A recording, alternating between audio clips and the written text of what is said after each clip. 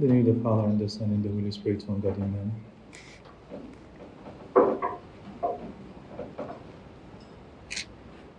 As I mentioned in the Synaxarion, when I read the Synaxarion, that today is the 29th. So I'm sure you know the Coptic Church follows a different calendar than the calendar that we use. And so today, when it comes to the 29th of the Coptic month, it's usually a commemoration of three feasts: Feast of Annunciation, Feast of Nativity, and Feast of Resurrection. And today happens to be, it's the 29th of the Coptic month. And so we changed the regular readings to fit the joyful tune and to fit the month. And so we come to today's gospel, where the reading speaks of the annunciation of the birth of the Lord by Archangel Gabriel to Saint Mary. And at the end, Saint Mary says, let it be according, I am the handmaid servant of the Lord, let it be according to your word. True submission to God. And I feel very unprepared, actually, to speak about the topic of the will of God. I don't think there will be enough preparation from any speaker to speak about the will of God. And so, why do we even speak then if it will never be enough? I think just having a little bit of light to shed and maybe clarify some of the misconceptions that we hear. A thought to talk about the will of God in our lives. And of course, guided by St. Mary's final statement, I am the handmaid of the Lord, let it be according to your word. And so please do not consider this to be a full explanation of the will of God, or even, it's basically my certain thoughts that I put together on the topic. In the past, we've talked about the will of God as far as predestination and the foreknowledge of God and all this. But now, today, I want to talk about the will of God, definitely in our lives, which is not really separated from the grand economy of God and will of God. And so, allow me to share my thoughts on the topic. So usually, and when I speak today, I'm not speaking. I'm giving so many disclaimers in the beginning. So when I'm speaking today, I'm not necessarily speaking about someone who truly loves God and someone who truly walks in the fear of God and someone who truly lives a life of prayers and dedication to God. Because most of the time, those who live this life don't have problems discerning the will of God. Okay? So let's talk a little bit about what that is, or at least the thoughts that I have in my mind today. So the question of what's God's will in my life comes up and surfaces many times before we buy a house. Is it God's will for me to buy this house or not? Is it God's will for me to refinance the house? Is it God's will for me to get this job or apply for this job or to leave my country and come to America? Is it God's will for me to marry this person? So all these questions come up, seeking discernment and seeking God's will in our lives. What does God really want from me?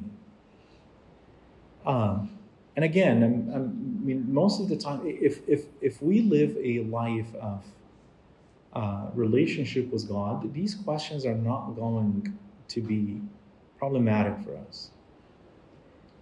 But sometimes we come into those junctions in our lives and we kind of feel like completely lost. And we don't know. And we fear and we're scared. And so, really, we try to discern God's will in a week or in 2 weeks, sometimes in a month. And I'm like, want God to give me an answer immediately and quickly. And in a sense, I'm anxious and I want it now. I want the answer now. I want it clear. I want it loud. And sometimes we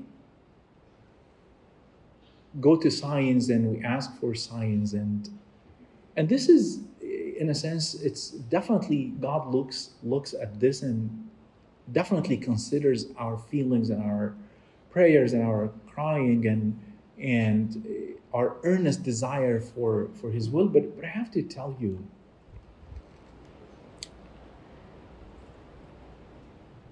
please don't misunderstand me when I say this, but sometimes this sounds like fortune telling, right? I want someone to, in a sense, to tell me what is good for me tomorrow, so I go through the least pain or the most prosperity. That's really what I'm thinking. That's really what I want. That's really what I'm heading. I want to live a life of calm and peace, prosperity, no pain. Is that bad? That's not bad, by the way. That's not bad. That's not bad. But this is almost approaching the topic in the wrong order. And when we do this, we usually fall back to scriptures and we say sometimes, for I know the plans that you have for me, plans of prosperity, plans of hope and future. And we get so excited about these scripture citations, and they're beautiful. I'm not saying they're not. They are absolutely beautiful, and we exchange them with one another, write them on cards for graduation and birthdays and all these things. And it's good, and I have to tell you, this gives a hope for people, which is beautiful. And this actually sometimes pushes a person from today to tomorrow, from tomorrow to the day after, and it's good. It's nothing wrong except for the fact that it does not treat the main issue. This does not treat me. This resolves, or maybe treats, or maybe sheds light just a little bit about a lot of other things. But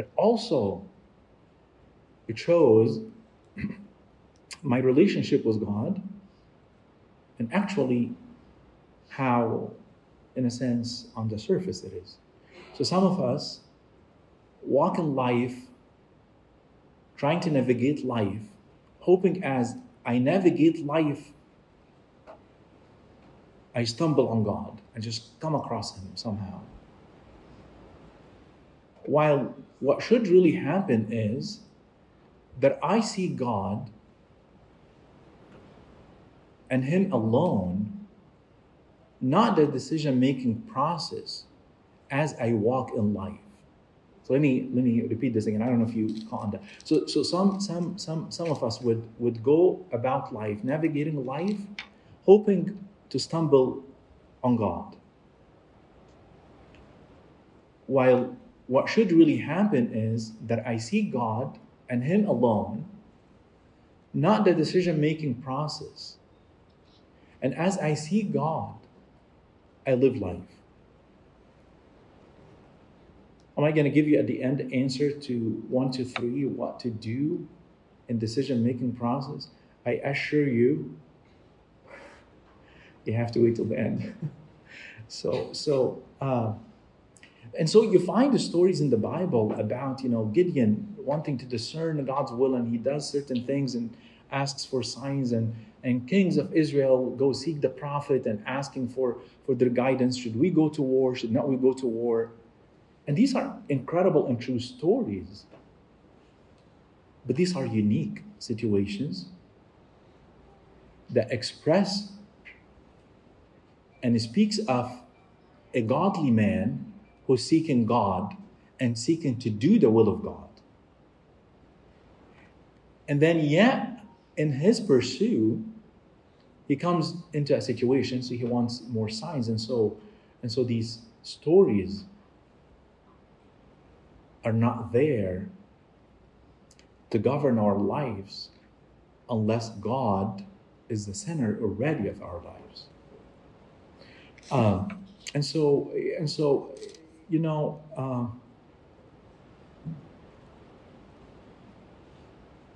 and we got to understand that these events are not the norm.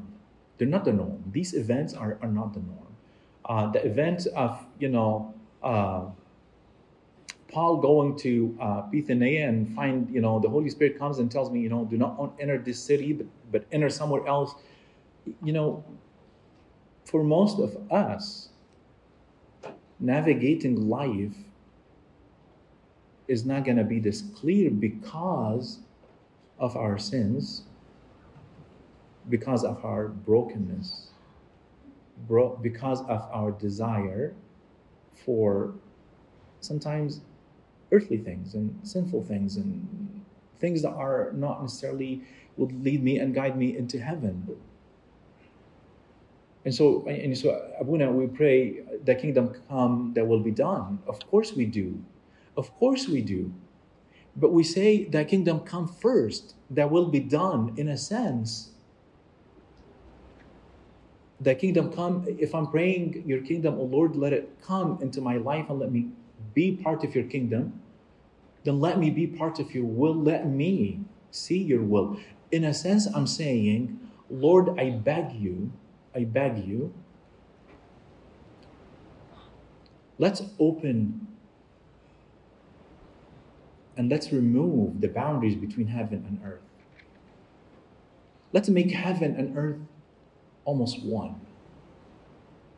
And in doing so, I will be able to clearly, in a sense, discern my life. Now, the Bible, of course, speaks of for all things work together for good, for those who love God. All things will work together. And I assure you that all things will work together. But this is when you love God. For those who are called according to his purpose. That's when you truly love God, things will work together. But so long I'm trying to navigate life, trying to figure out a decision for today and tomorrow, and just trying to get by, leaving the main issue of my relationship with God untouched and not treated and not taken care of, then my life will be, just a struggle. Not that if I am an absolute good Christian, my life is I'm not gonna have any struggles. I could have struggles.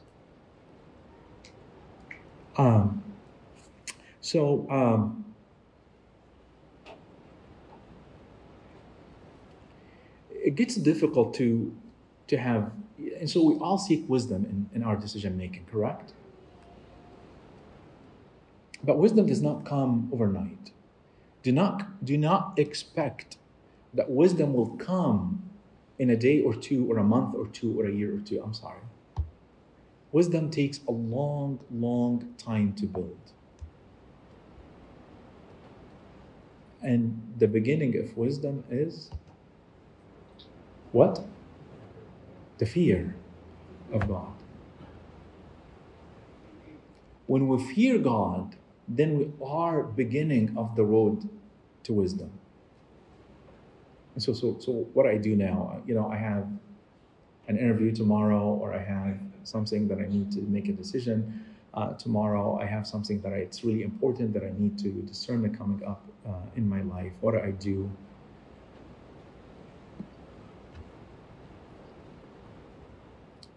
Go to the core of the matter. Go to the heart of the matter. Work on the inside. Does that mean tomorrow's decision will be resolved and be made correct? I don't know. And I cannot give you assurance on this. But I'll assure you that when God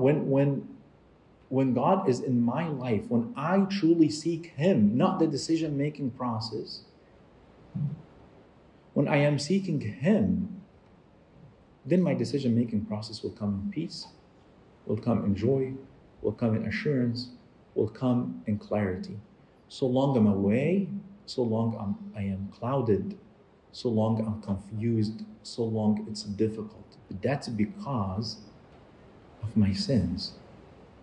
God is not hiding Himself, just leaving me completely distant, trying to, figure out things on my own, and He's just sitting down in heaven, laughing at me. That's not the case at all.